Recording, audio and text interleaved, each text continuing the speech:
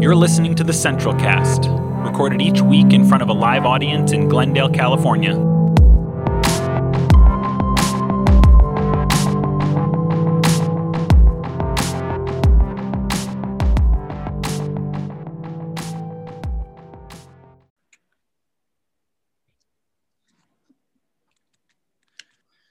Just your audible notification that you are now being recorded. So anything that you do with your camera on will be documented at Central Avenue Church for at least the next 4 weeks until it gets deleted by Zoom automatically. But a lot can happen in 4 weeks. Well, good morning. It's good to see you all again. I promise that you will not have to see this mustache next Sunday, but Max is upset about that. It's been an interesting experience here, and I feel like I haven't been able to take advantage of it because it's covered up every time I go out anywhere. So I'll have to convince Ashley that, or just do it again like I did this time. It has not boded well, obviously, but I think it's pretty great. Nice. Thanks, Abe. I appreciate that. Guys, I am so thankful again that you're here, and especially on this long holiday weekend. It's good to see your faces. And I was thinking that as we are in the middle of, just more gun violence. It was already a focus I wanted us to share and focus on this week after the events in San Jose on Thursday, where 10 people were killed. And then last night, there was a shooting in Miami where 2 people were killed and 20 people injured. And hopefully those numbers stay there, but I'm sure we'll see updates in the news. And I know it's something that we talk about pretty often here, but it's also something that is just a constant plague on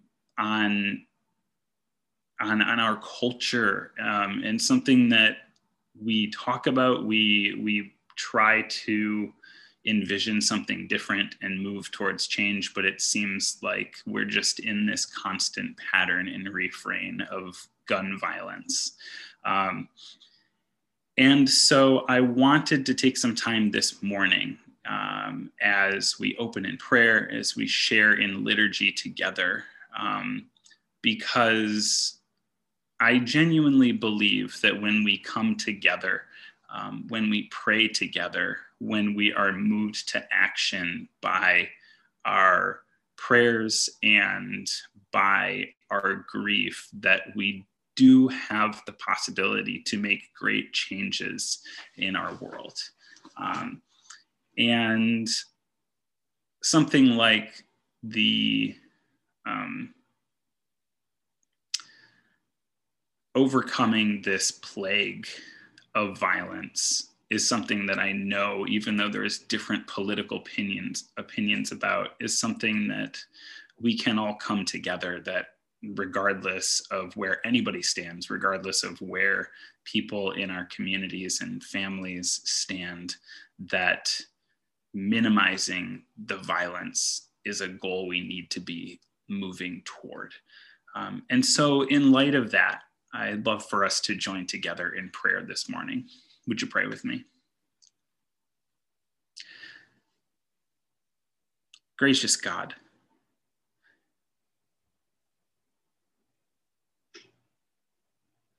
we come this morning as people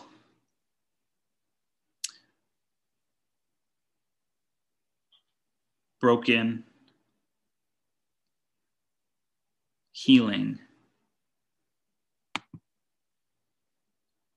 in recovery, seeking something new. God, we come from so many different places. We come from so many different experiences. But here in this place, we're drawn together by the life and ministry and teaching of Jesus, somebody who stood in the midst of violence and oppression and knew that there was a different way, that challenged us to embrace a new way of being in the world, who challenged power and authority in a way that lifted up the poor and the marginalized and the oppressed. And God, as we are part of now a great empire, we pray for your humility. We pray for hearts that are open to conviction, minds that are open to change. We pray for a spirit that is willing to sacrifice our own self-interests on behalf of others.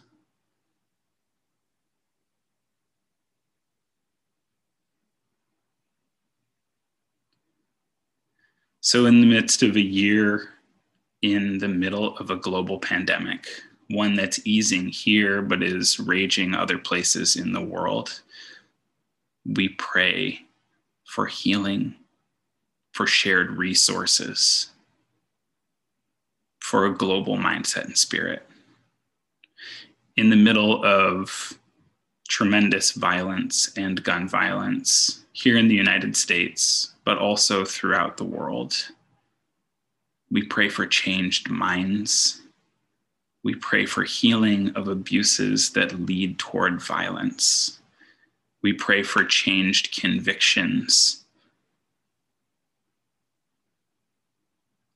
Teach us and move each one of us in ways that can move us towards peace and wholeness and healing, we pray. Amen. So this morning, I wanted to share in a lament that sadly this morning I had to change the numbers that are referenced here in light of the most recent shooting that took place in Miami.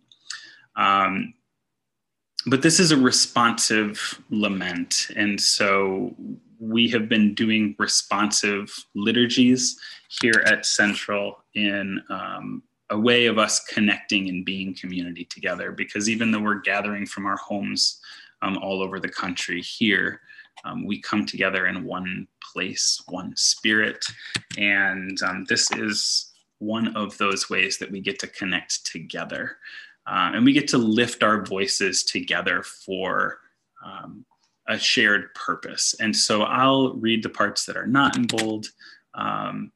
We'll pray together the parts that are in bold. And as we do this, I wanted to point out that this liturgy specifically uses kingdom instead of kingdom. And we've talked about that a few other times, but especially in light of conversations around violence and power, it's an important shift to make, one that was started 20 years ago inside of the feminist movement, and recognizes, rather than that kind of kingdomly authority, that it's a kind of call towards the kinship that we all have as a people of God. And I love that. And it's still a word that is hard for me to replace, even though it's so similar, but I'm being intentional about it because the shift is so important. Thank you for sharing that, Herman. I appreciate that. And yeah, one of the things that I know some people, as we've talked about that.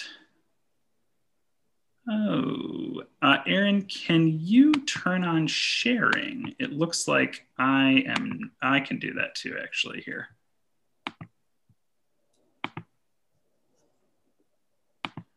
Interesting. Well, technological glitches.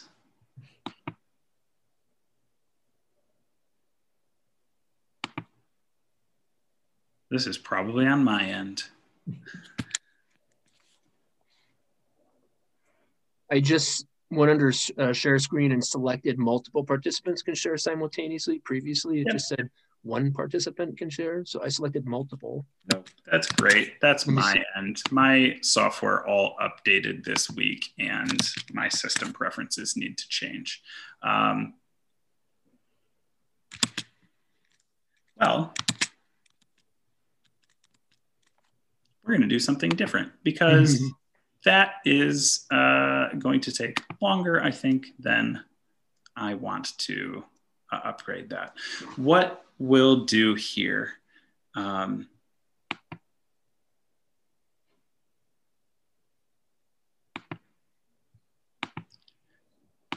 me give one more try here because I think I might need to get out.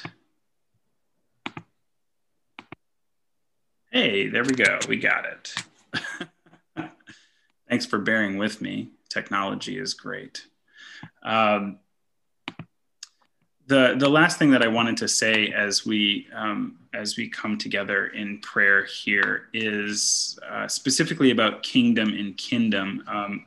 Is that when Jesus was talking about the kingdom of God, it was directly in opposition to the kingdom and power. And so even in the way Jesus uses the word kingdom, there is this subversiveness to empire and power and authority. And so I think it's perfectly appropriate for us to replace this word as we come against now the more modern, I think, foes of white supremacy and our modern empire building that we've done.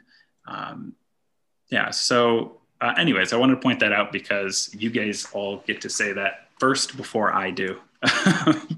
But let's join together in this prayer and lament. God, how many times must we cry out, how long?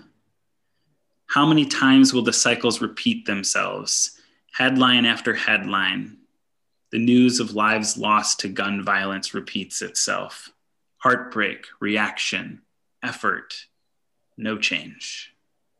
Heartbreak, reaction, effort, no change. Heartbreak, reaction, effort, no change. Hear our cries, God. Open our ears to our lament. Weep with us when we weep. Listen, we are calling to you.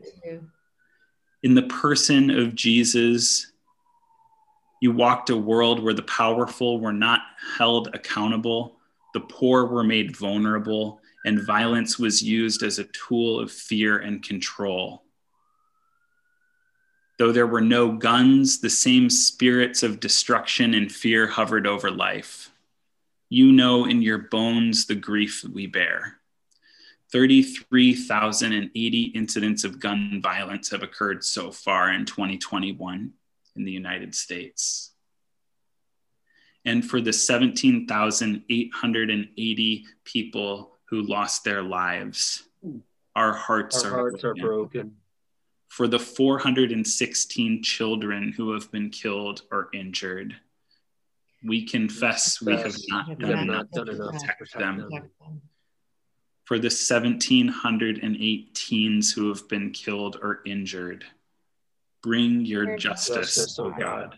For the 237 cases of mass shootings that have involved somewhere between 3 and 22 individuals, there are no words for the depths of our despair. God, we wonder what it will take for meaningful change to occur. Wherever there is inaction, put your people into motion. Do not let the lives that have been taken be dishonored. Bring forth justice from their graves, O God. We grieve, we ache, we long for change because we believe it should not be this way. We have a sense of something better. Thy kingdom come, a world without toxic masculinity. Thy kingdom come, a world without white supremacy. Thy kingdom come, a world that does not take refuge in violence. Thy kingdom Kingdom come. come. A world where access to guns is regulated. Thy kingdom Kingdom come. come. A world where corporations do not profit while blood is spilt. Thy kingdom come. Your kingdom come.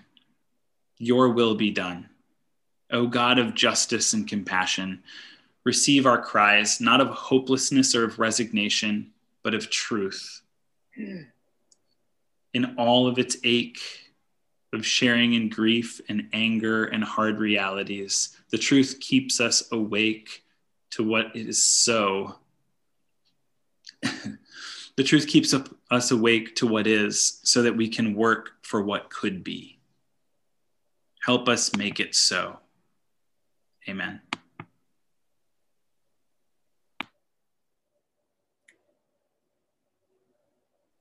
Thanks, Bob. If you haven't had a chance to grab something for communion, please do so now. We'll give you just a minute.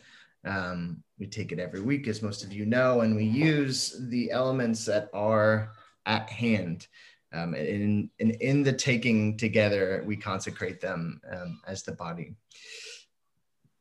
As Aaron mentioned last week, and many of you probably saw on Facebook, we are talking about both James Cone and Gustavo Gutierrez this morning,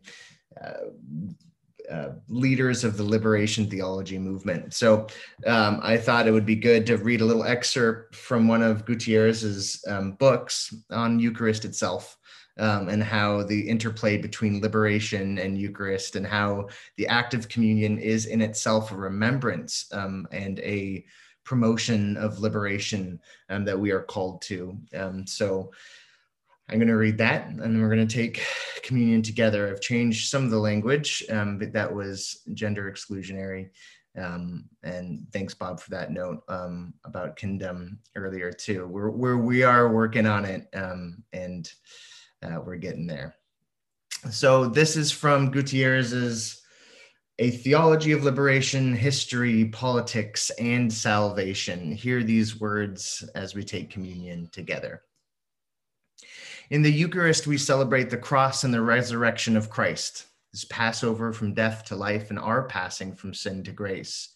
In the Gospel, the Last Supper is presented against that background of Jewish Passover, which celebrated the liberation from Egypt and the Sinai covenant.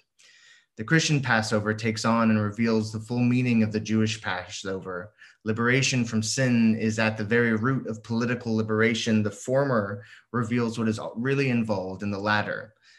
But on the other hand, communion with God and others presupposes the abolition of all injustice and exploitation.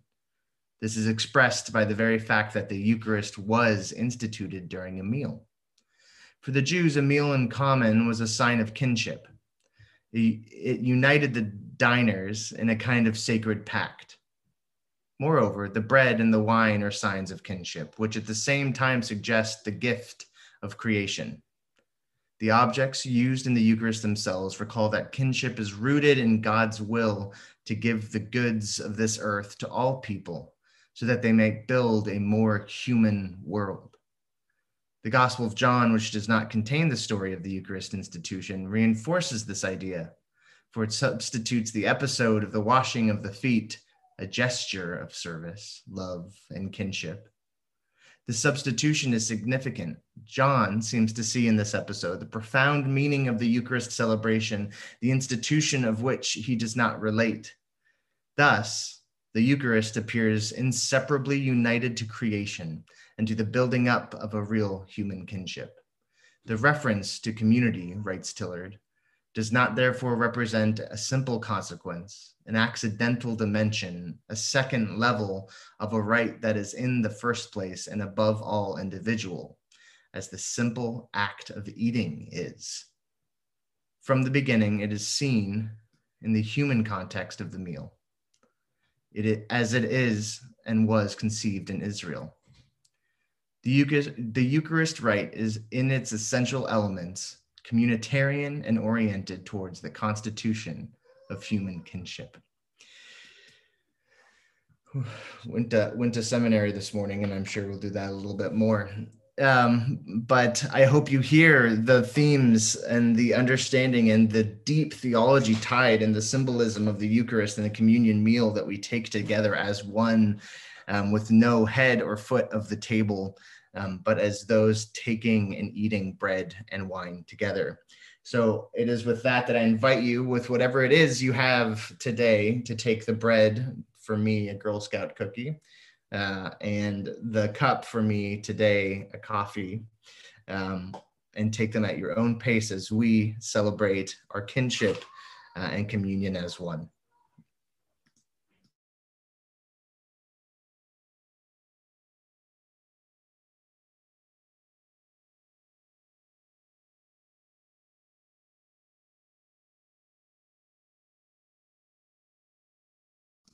Amen.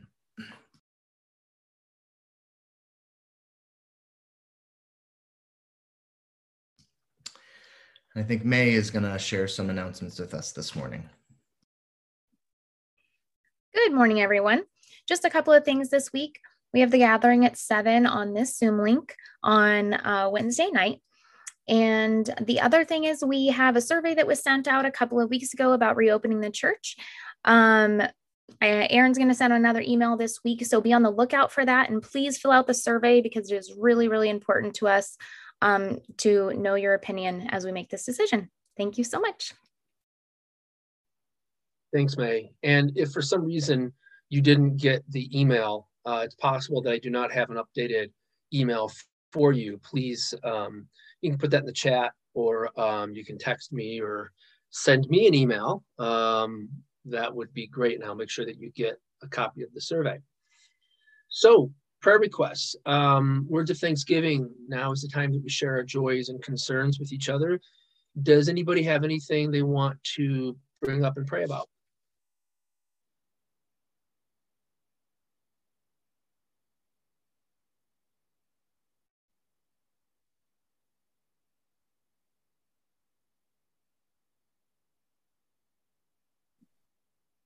Hey, Aaron. Hey, So I think a few months back, I said that my daughter's best friend was leaving and moving to a different state. Well, she's moving in a week. So the time is here. It's sad. We are grief of losing, a friend that's moving is really strange in a 7-year-old girl. So we're working through that. So if you could just pray for her, and also pray for her friend Finn, who is moving. It's just a hard time for him. Yeah, let's pray. Loving God, we pray for dear Cameron's precious little heart, and how this is such a difficult time for her, and we can see that and hear that in May's voice. We pray for Cameron and for just May and Kit as they walk through this time with her and help her cope and try to understand. And we just also pray for Finn, as I'm sure that this is going to be a difficult time for her as well. And just lift up their hearts in Jesus' name. Amen. Thanks. Sure. Anybody else this morning? With that, Max, well, it looks like he's a little preoccupied with a kid. Oh, it's Theo. Hi, Theo. Take your time, man. Saying hi. Oh, hey. We just put on some new shoes that we're having some feelings about. I think they look super cool. Do you like them? Mm-hmm. Good. Do you want me to tighten them or anything? Or are you just showing me? Okay, give me just 1 second, please. All right. Good? Yes. All right. I love you. Most meetings, ever since the beginning of this whole thing, David, I think you were mentioning earlier, my other one is 1.5 now. And of course, Facebook is so great at saying, like, a year ago, this was what was happening. I'm just getting pictures now of her just passed out in my arms while I'm on like a Zoom meeting with church. But this Zoom generation is going to be going to be fun. It's nice to be with them. Yes, sorry, thank you. So for the meditation today, as mentioned, both Gutierrez, but also James Cone are primary focal points for what we consider to be liberation theology. And I chose for this morning a poem from Margaret Walker, the great African-American poet and writer, part of the Chicago Black Renaissance movement in the mid 1900s. And I will read this poem by her. It's called For My People, and as a reminder of the intersections coming together today, right? And the conversations that we often center on in racial justice in this country, but the anniversary of the Tulsa race massacre and Memorial Day, right? And the celebration of American patriotism and all of these overlaps that require us to pause and to look deeply and honestly at what we celebrate and what we remember and why, and whose stories are elevated in the country that we live in the world that we live in, and what our role is as people of liberation and justice in elevating those stories. So with that, I invite you into this time of meditation. It's a rather long poem, so I'm just going to read it once, but I'll link to it. And I invite you to just feel your feet on the ground and your body at rest as you hear these words and meditate on this message from Margaret Walker, For My People. For my people everywhere, singing their slave songs repeatedly, their dirges and their ditties and their blues and jubilees, praying their prayers nightly to an unknown God, bending their knees humbly to an unseen power. For my people, lending their strength to the years, to the gone years, and the now years, and the maybe years, washing, ironing, cooking, scrubbing, sewing, mending, hoeing, plowing, digging, planting, pruning, patching, dragging along, never gaining, never reaping, never knowing, and never understanding. For my playmates in the clay and dust and sand of Alabama backyards, playing, baptizing, and preaching, and doctor, and jail, and soldier, and school, and mama, and cooking, and playhouse, and concert, and store, and hair, and Miss Chumby and company. For the cramped, bewildered years we went to school, to learn, to know the reasons why, and the answers to, and the people who, and the places where, and the days when, in memory of the bitter hours when we discovered we were Black and poor and small and different, and nobody cared, and nobody wondered, and nobody understood. For the boys and girls who grew in spite of these things, to be a man and woman, to laugh and dance and sing and play and drink their wine and religion and success, to marry their playmates and bear children and then die of consumption and anemia and lynching. For my people thronging 47th Street in Chicago and Lenox Avenue in New York and Rampart Street in New Orleans, lost, disinherited, dispossessed, and happy people, filling the cabarets and taverns in other people's pockets, and needing bread and shoes and milk and land and money and something, all our own. For my people walking blindly, spreading joy, losing time, being lazy, sleeping when hungry, shouting when burdened, drinking when hopeless, tied and shackled and tangled among ourselves by the unseen creatures who tower over us omnisciently and laugh.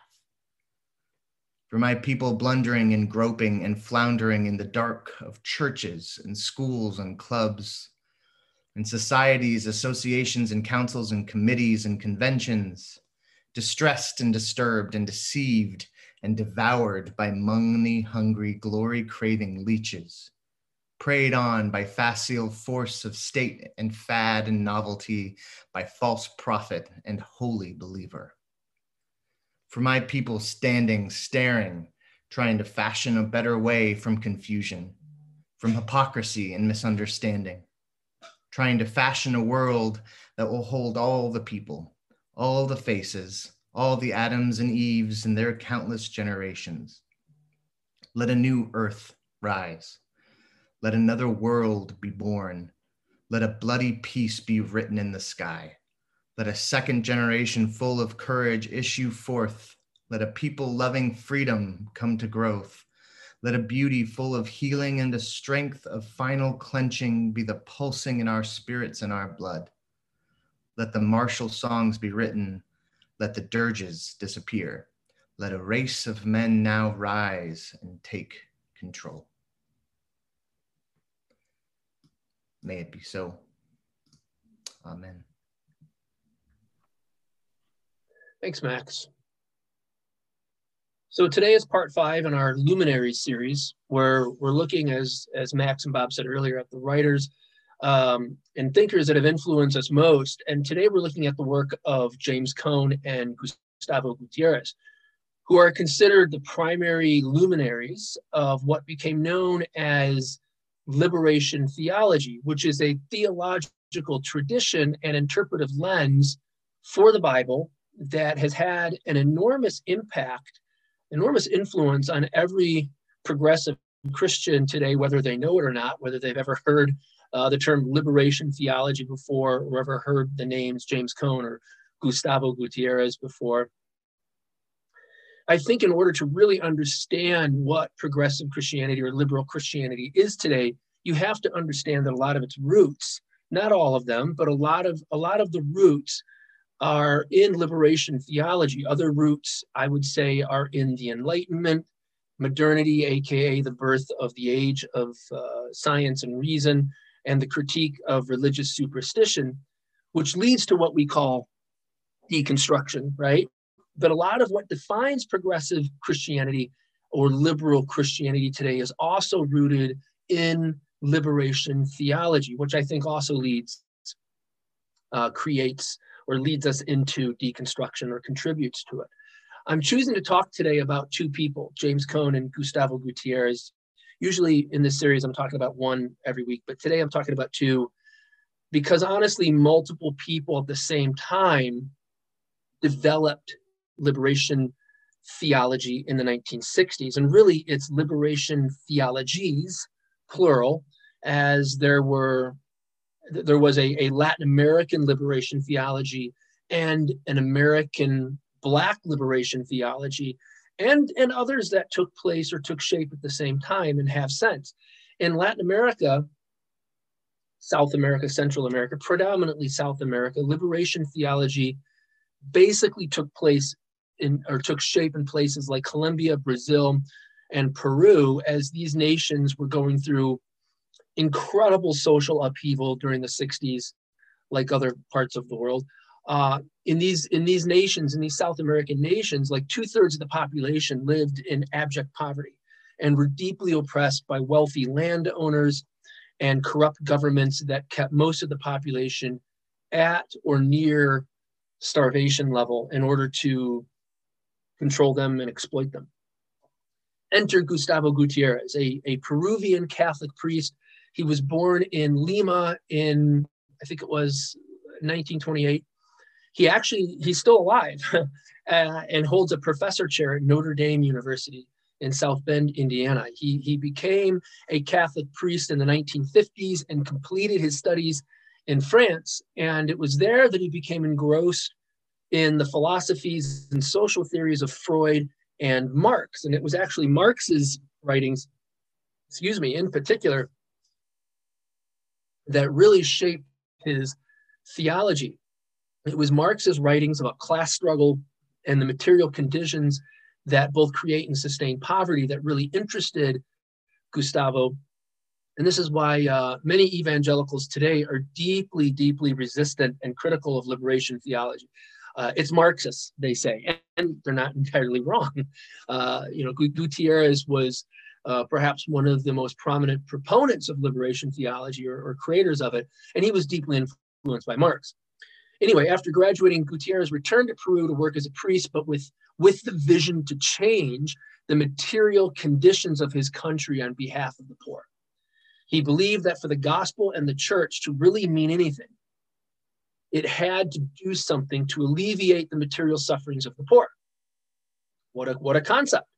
It wasn't enough to just tell people, tell the poor that one day their sufferings are going to be over in this life, in this world, because, hey, they're going to go to heaven and have eternal bliss and mansions on high. Was it enough to tell them that? Gutierrez believed that that wasn't really the gospel. Rather, he believed it was about liberation here and now in the economic and social condition of our lives. He believed that when Jesus preached about the kingdom of God, he was talking about the inbreaking and the inauguration of God's love, God's justice, and liberation for the poor and oppressed here and now, not eternal bliss on high one day.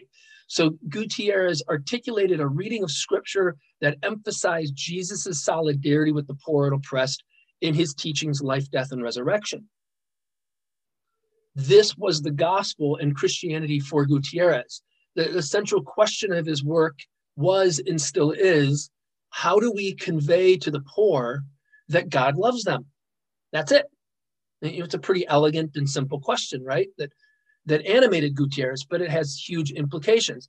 How do we convey to the poor that God loves them? Now, simultaneously, there were other Catholic priests in South America, and liberation theology in the 60s in South America was largely just a Catholic project. But simultaneously, along with Gutierrez, there was other Catholic priests in South America who were embodying a much more radical liberation theology. They held a lot of the same readings of scripture like Gutierrez, but thought that a true embodiment of the gospel meant armed resistance. Catholic priests like Camilo Torres in Colombia actually created militias and waged guerrilla warfare against the Colombian army. He would only lead mass and receive the Eucharist with other armed Catholic guerrilla warriors. I mean, that was his understanding of the gospel. And actually, the Academy Award-winning film, I'm sure some of you have seen it, many of you have seen it. If not, you need to see it. The Mission from 1986, the film with starring Robert De Niro, Liam Neeson, Jeremy Irons. It was basically about it. It actually is a depiction of liberation theology and how some Jesuit priests took up the cause of the indigenous people of Paraguay. And I think it was against the Spanish colonizers, and including the church itself. Even though the film is set in the 18th century, according to the film's producers and the director, it was made to depict the contemporary struggle between the Vatican and radical priests in South America who practice liberation theology. So it's a great film, a great depiction of what liberation theology is. But in order to truly understand Latin American liberation theology, one must understand it as a reaction against colonialism and the theology of European colonizers or European Christians who believed that God had called them to seize the New World and to displace the native people, the native population, while Christianizing and civilizing them. Right, this colonial way of thinking still exists today in Central and South America and sustains the systems of oppression and the gross inequities and the poverty that exists there among the indigenous population. And it's really, when you look at the hierarchy, the social hierarchy in these countries, it's usually a fair-skinned and basically those of European ancestry that really run the corporations and the government and basically subject and keep under boot, frankly, those of darker skin and of indigenous ancestry. So liberation theology is very much a reaction to that inherited racism and oppression that still exists today in those nations. And these are some of the insights of Latin American liberation theology. And as I said earlier, it has a counterpart that developed simultaneously in the United States during the 1960s, during what we call the civil rights movement here. James Cone perhaps being its most recognizable founder. However, he would say, and he has said, that he got his liberation theology, Black liberation theology, really from Malcolm and Martin Luther King Jr., who talked about a God of liberation from both a Christian and a Muslim perspective. And Cone would say also he got his Black liberation theology from the slave spirituals from a century before. These slave spirituals that embodied so much of these ideas of a God who delivers, a God who stands in solidarity with the oppressed and the poor and the powerless and the enslaved. The slave spirituals were about, God who stands in solidarity with the poor and the powerless, the powerless ones of the world, and shows preference for them. So really, James Cone saw himself as more the recipient of, rather than the creator of, what he labeled Black liberation theology. Nevertheless, Cone became its chief prophet and the one who formalized it really into books and into a social theory in the academy, at the level of the university level. He taught and held a professorship at Union Theological Seminary. In fact, I think he held Bonhoeffer's chair. He held a professorship at Union Theological Seminary really for 40 years. And in that way, he kind of became known as the founder of Black liberation theology, which again shares many similarities with Latin American liberation theology, but is also quite distinct. The greatest difference perhaps being that Black liberation theology, Cone says, and I'm quoting him now, Black liberation theology is the gospel of Jesus Christ in America today, period, end quote. Latin American liberation theology is the gospel of Jesus Christ in Latin America, in Brazil, Peru, Colombia, etc. But Black liberation theology was and still is an intrinsically American expression of the gospel. Now, this is really important to understand. Cone said this because he was very much influenced by the early 20th century German theologian Paul Tillich. And Tillich taught that there was no such thing as a universal theology or a universal religion. Religion and theology are always social constructs and products of the cultures they rise out of, and thereby address the cares and concerns, the problems, and the hopes and desires of a particular people at a particular place and time in history. So the religion and the theology of the ancient Israelites that we find in the Old Testament is very much a religion created to meet the needs of that people then, and should be read as such. Likewise, the religion and theology that we find in the New Testament was very much a religion and theology that was constructed to meet the needs of the diverse people in the early church, but also a very Jewish population. The same could be said for other religions developed in other places and times in history.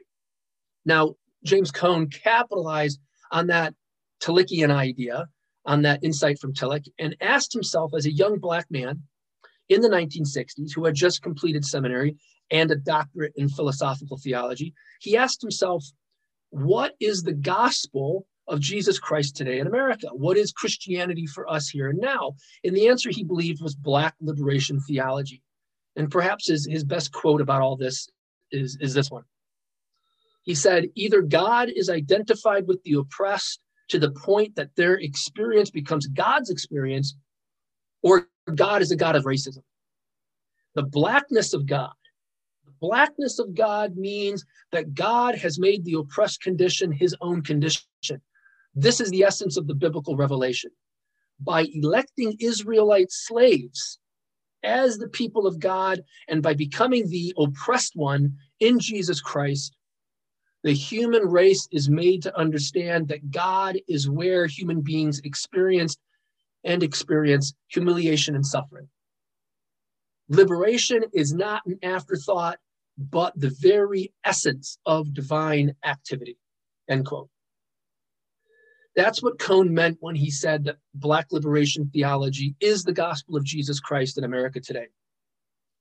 The book of his that I like the most is his last book, published actually posthumously. Cone actually died 3 years ago. The book is called The Cross and the Lynching Tree. The Cross and the Lynching Tree. In that book, he argues that the best way for us Americans to understand the cross of Christ is through the lens of the lynching tree. The cross was, in fact, a first century lynching. That's how we should understand it. A lot of people don't know that thousands upon thousands of people were crucified by the Romans. Jesus's crucifixion wasn't unique. Countless people had been crucified around the time of Christ, and the sentence of crucifixion was almost always just reserved for those guilty of sedition, guilty of challenging Roman authority and power, which Jesus did by teaching that he was inaugurating a new kingdom. And Jesus was also guilty of starting riots. Remember the flipping over of the tables in the temple just before his arrest, right? Thus, Jesus' crucifixion was a profound act of solidarity with those who had been lynched and crucified for defying the Romans. And just like the lynching of a black man in the American South, the crucifying of Christ was done as a public spectacle. It was done to warn others not to get out of line and challenge the authorities or the status quo. In the same way, lynchings were done in the South, predominantly in the South, to, quote, uppity blacks that forgot their place and thereby challenged white supremacy. Crucifixions were done to uppity peasants in the Roman Empire who forgot their place and challenged the empire. Therefore, the crucifixion should be understood as a profound act of God's solidarity with the so-called lynched ones of the world, those who suffer at the hands of the powerful and under their boot, those who are humiliated and made a public spectacle of in the name of law and order. Christians must always ask themselves, therefore, who are the crucified people in the world today? Who are the lynched ones by those in power in the world today? Because they are Christ in our midst. The lynched ones are always Christ in our midst. That's what Black liberation theology teaches us. That was Cone's big insight, we should say. It's amazing to me that more American Christians then and now, American Christians even 100 years ago did not make that connection between the cross and the lynching tree. Scripture even says in places like Acts 10, they put him, meaning Jesus, they put him to death by hanging him on a tree. That's the text. They put him to death by hanging him on a tree. We've never made that connection between the cross and the lynching tree. I've never heard it before. But you better believe that when Black Christians in the South read that text 100 years ago, they put him to death by hanging him on a tree. You better believe that, their mind was immediately drawn to the terrible image of the lynching tree.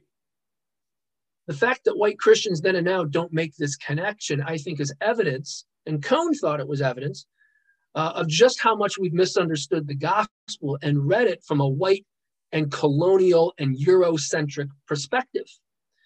Or as Frederick Douglass put it in 1845, from a slaveholder religion perspective. Slaveholder religion is alive and well today in America. Even though slavery is dead, slaveholder religion is alive and well. And it's seen in the white evangelicalism that focuses more on personal piety and personal salvation than on social justice and liberation of the oppressed.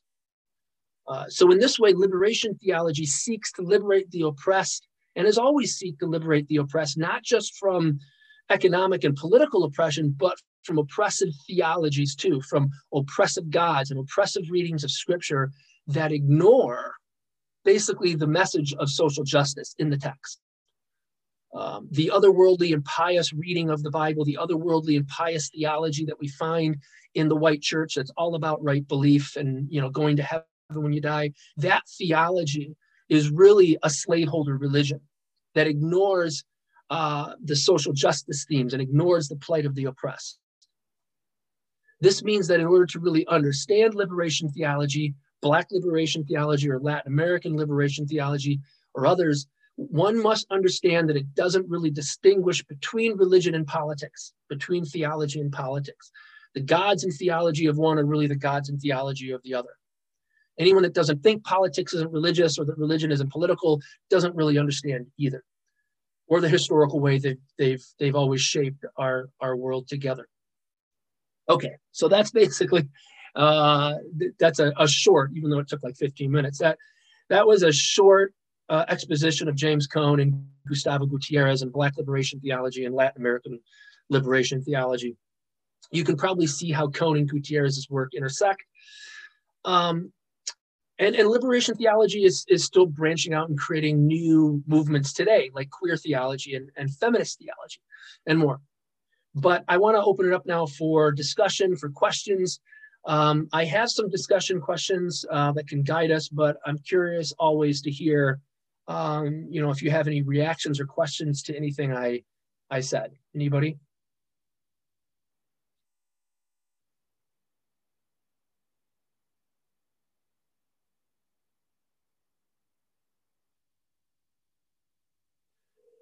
So I'm curious, how has liberation theology influenced your faith and your understanding of Christianity? How has how has it changed your faith over time? Does anybody want to comment about that? How has it influenced you?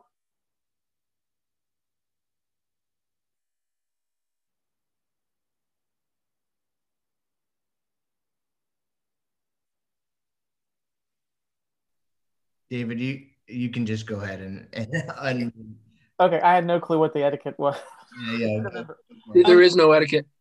So I grew up in a religious tradition that very much had what you talked about, where salvation was about something in the future, right? Like, and I grew up in a religion where you didn't vote, you didn't do anything like that, because that meant you weren't loyal to the kingdom if you were trying to fix it yourself. And when I first read James Cone in seminary, it was this sort of it was sort of a smack upside the head as a white person of how, of course, if you believe in a God who chooses slaves and frees slaves, then of course you're involved. Of course you're active. Of course, it's sort of it's become like liberation theology is very important to me because it's a reminder of my privilege, and it sort of jolts me out of my complacency. And every time I read it and think that I get it and start complimenting myself on how well I get it, I read a new author who shows me, no, actually you don't get it. You don't get it at all. You're missing a part of it. So it's very, very special to me. And I will say, I think Cross and the Lynching Tree is one of those books that every single white person should, especially white Christians, should read, because it's brutal and it'll break your heart and you'll just never see anything the same way again. And it's short. I mean, it's only like 120 pages, something like that. So it's not very accessible. Yeah, right. Yeah. It's not really academic. Yeah. In fact, it's not really academic at all. It's written really in non-academic language. Yeah. Yeah, good stuff. Thanks, David. Yeah, Max has got it right there. Yeah, I've got the Kindle version. I was just showing it's not, I mean, it's a easy read, not in terms of content. Right, it's heavy. Read, as David said, but I mean, it's a very accessible, not too long of a book that really together an academic approach and a very practical. I was just going to say real quick, especially since we started this series, not started, but one of the early ones of this series touched on Rob Bell, which many of us are familiar with. I was just going to tie in, I looked up on my shelf too, the book Jesus Wants to Save Christians was one of my very first experiences with like liberation theology, though I didn't know the term at the time.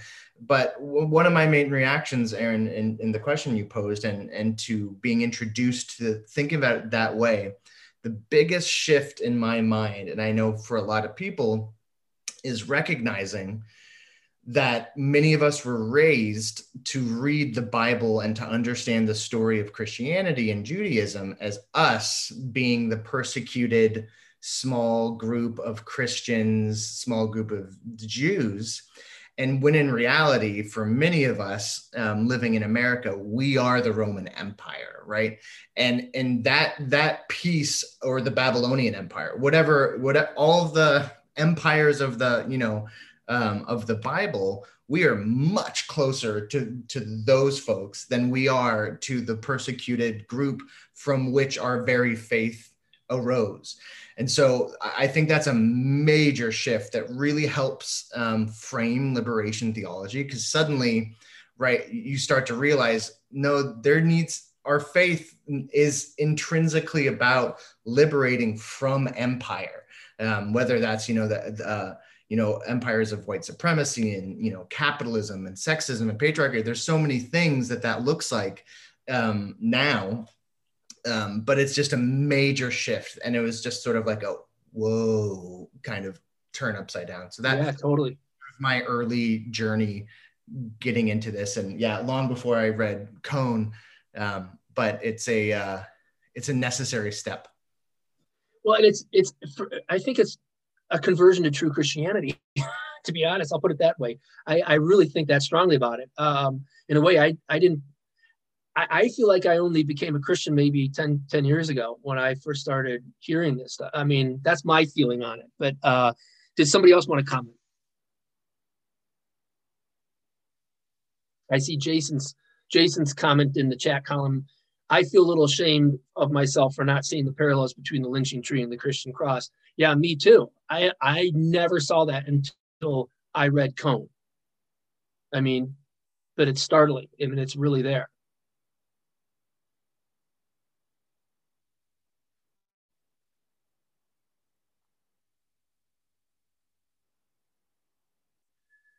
So for those of you who have gone through deconstruction and you never really exit, right? It's not like, oh, I'm done with this now. I've deconstructed, you know, it's kind of ongoing. But for those of you who are going through deconstruction, I'm curious, you know, what role liberation theology, Max, thank you for sharing your story a little bit. I'm curious what role liberation theology has played or continues to play in your deconstruction. Anybody want to talk about that?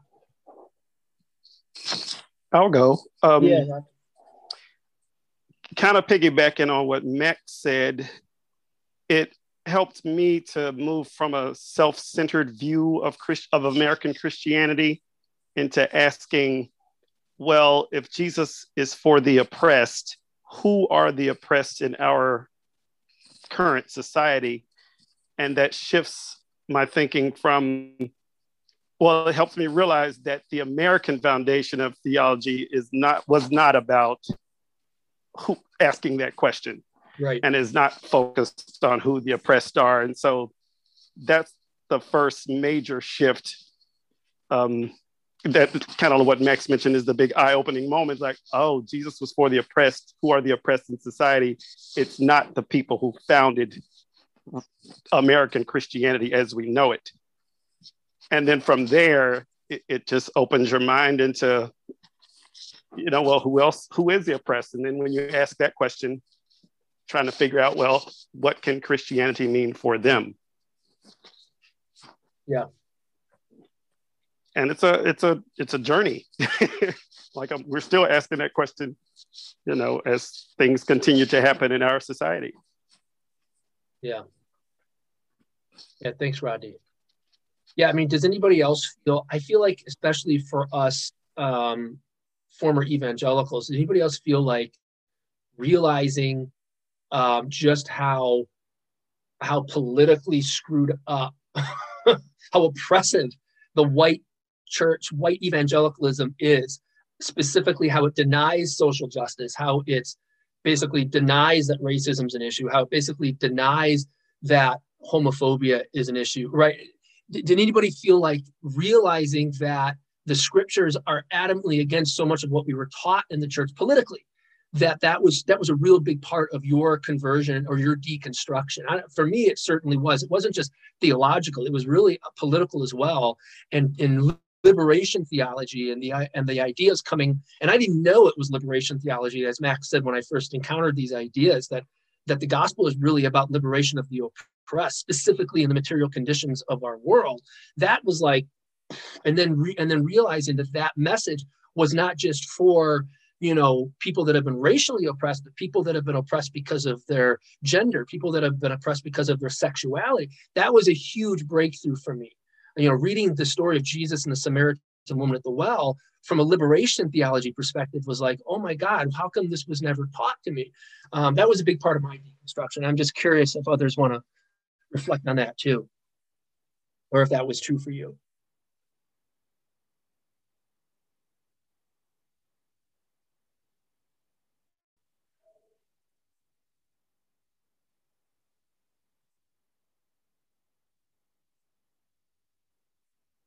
I also wanted to ask if anybody wants to discuss how does liberation theology intersect with critical race theory?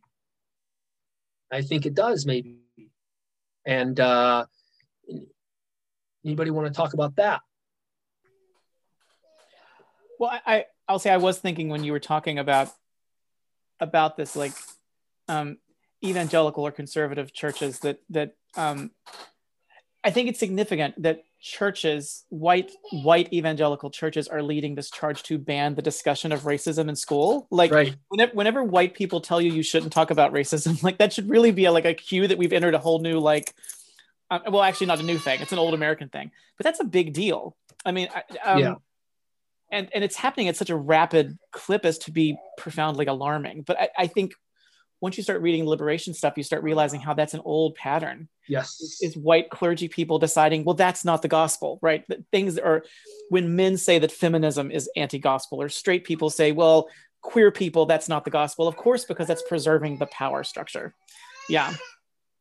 I should not be surprised we've reached a point in American history where it's controversial to acknowledge racism exists, but that's sort of where we've always been. Yeah. Yeah.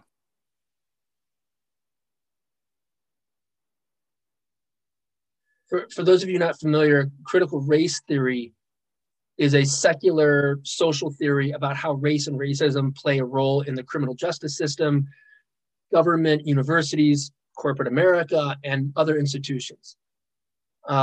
Liberation theology would definitely agree with many of the tenets of critical race theory and would point out how the church, as one of the most powerful institutions in the world, like the criminal justice system, governments, and universities, how the church also plays a role in sustaining systemic racism. So I think that's how liberation theology and critical race theory intersect and overlap. And so I just wanted to give that background for those who might not have been familiar with critical race theory.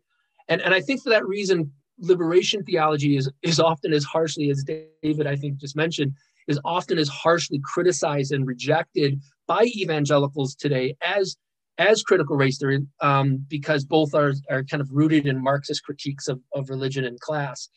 But yeah, I think it's interesting how those are overlapped. Anybody else want to comment? I'll share. Mm-hmm. Please. I definitely, after going through this process of deconstruction, just realizing just how much the white evangelical church perpetuates the negative status quo. And I remember in grad school doing reading on liberation theology, and I'm still kind of going, in my mind, there's a spectrum specifically on the more militant, or I don't know, violent aspects of liberation theology. Because on one hand, I want to burn these systems down and have zero tolerance and be very radical about them. And then on the other hand, in the more militant side, I guess, of liberation theology, people are I know violence shouldn't beget violence. So I'm wondering your thoughts, or anyone kind of chiming in, because I'm I don't think Jesus would do certain things this violent or hurting people. But then again, we see that in Latin American liberation theology and also Black liberation theology. And so maybe it's okay. I don't know. I'm going Great through question. This construction. Yeah, thank you for that. That's a great question. Anybody want to speak to that?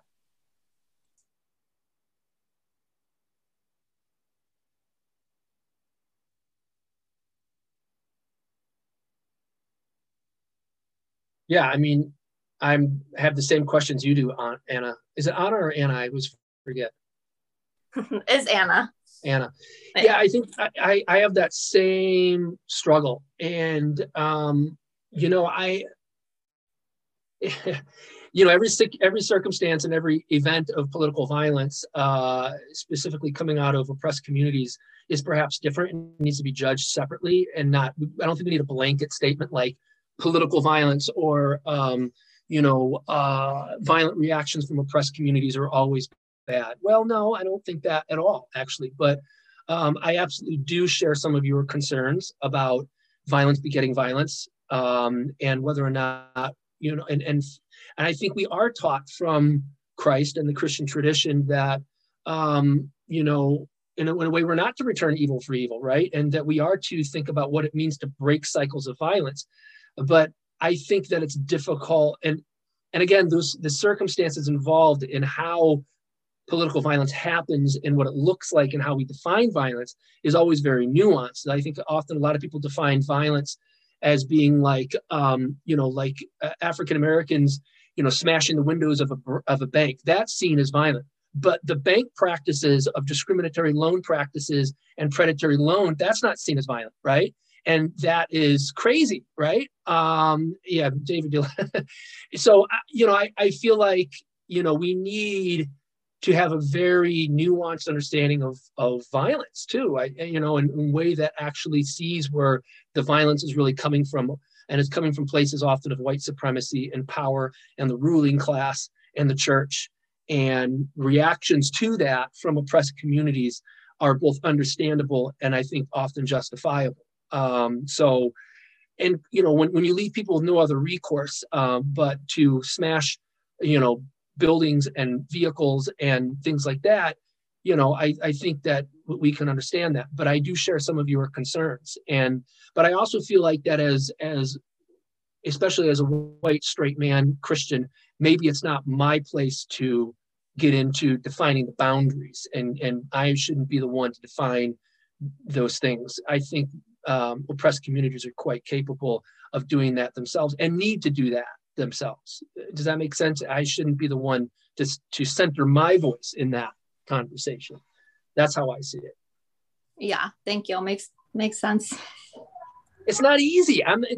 Those aren't easy answers. Those aren't simple answers, right? It doesn't clean it up really, but it does maybe help a little bit. I don't know. Can I just comment on the? Yeah, JP, please. I think that there's a difference between the violence of an individual and then the violence of a group or an organization. And I think obviously for an individual, it's on that individual to judge themselves. And it's hard for someone else to judge the circumstances of one individual.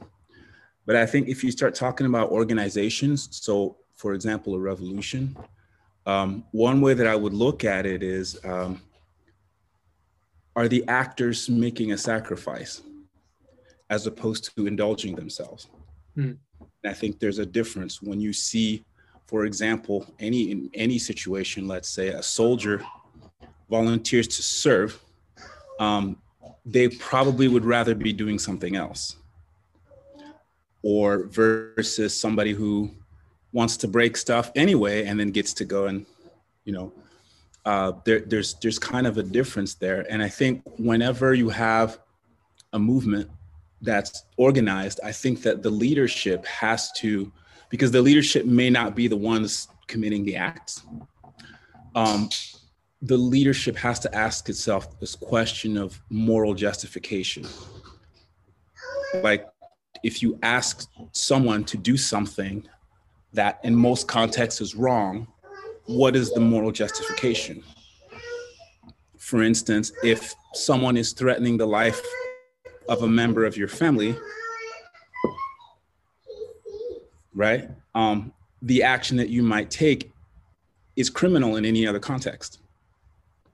And so this is where, when you look at places like, say, Latin America or in Africa or whatever, where you see revolutionary movements, the individuals who are in combat with other individuals are involved in something that they'll obviously never forget, that will traumatize them. And then the reason is, well, why? And I think that that's where, if it's an organization at the leadership level, there has to be an understanding that something is being sacrificed. It's truly devastating for the group involved in order to liberate whatever, your country or so on and so forth. And I don't think there's a clean answer to that, but I do think like there's a distinction there that needs to be made. Cool. Yeah, thank you for that. Other thoughts, reflections today?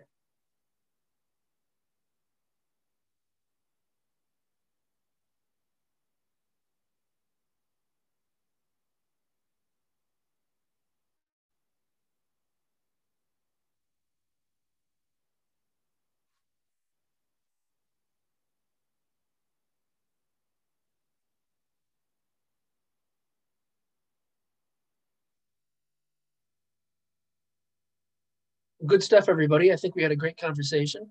And yeah, that is the end of that. And next week, I'm thinking we might conclude the series next week. Be looking at some John Caputo. He's been a big influence on me. He's spoken at Central before. But otherwise, let me know if you have any other suggestions about who you'd like to talk about in the series. But please complete the survey, and we'll see you again real soon. Thanks for being here, everybody. If you want to hang out and chat, please do so. Otherwise, go in peace, friends. Bye. Have a good one. Bye, Randy.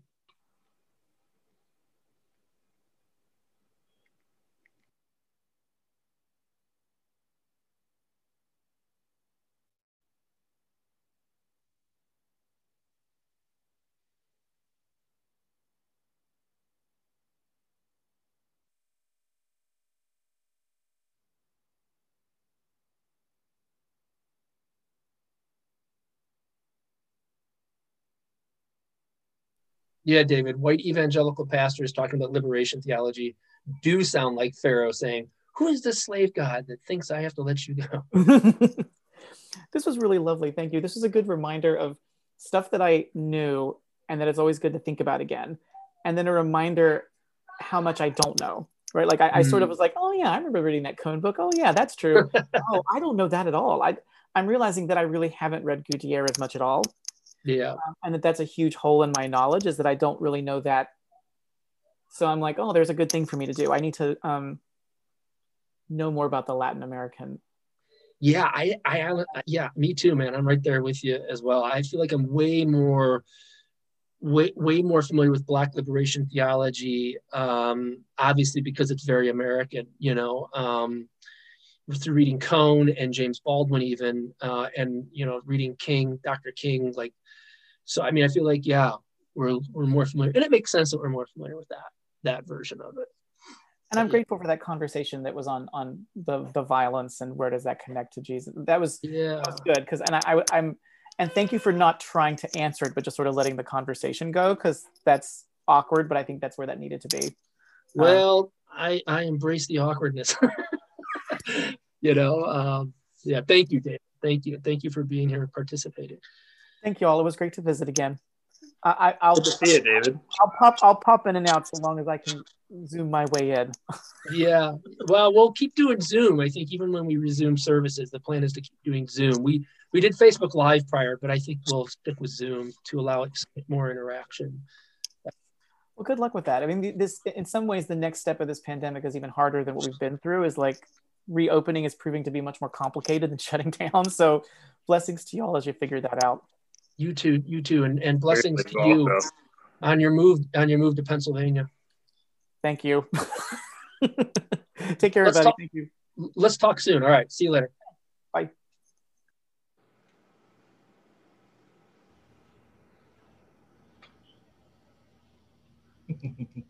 See y'all. See Good to see you guys. Later. Bye, mustache. See you, man.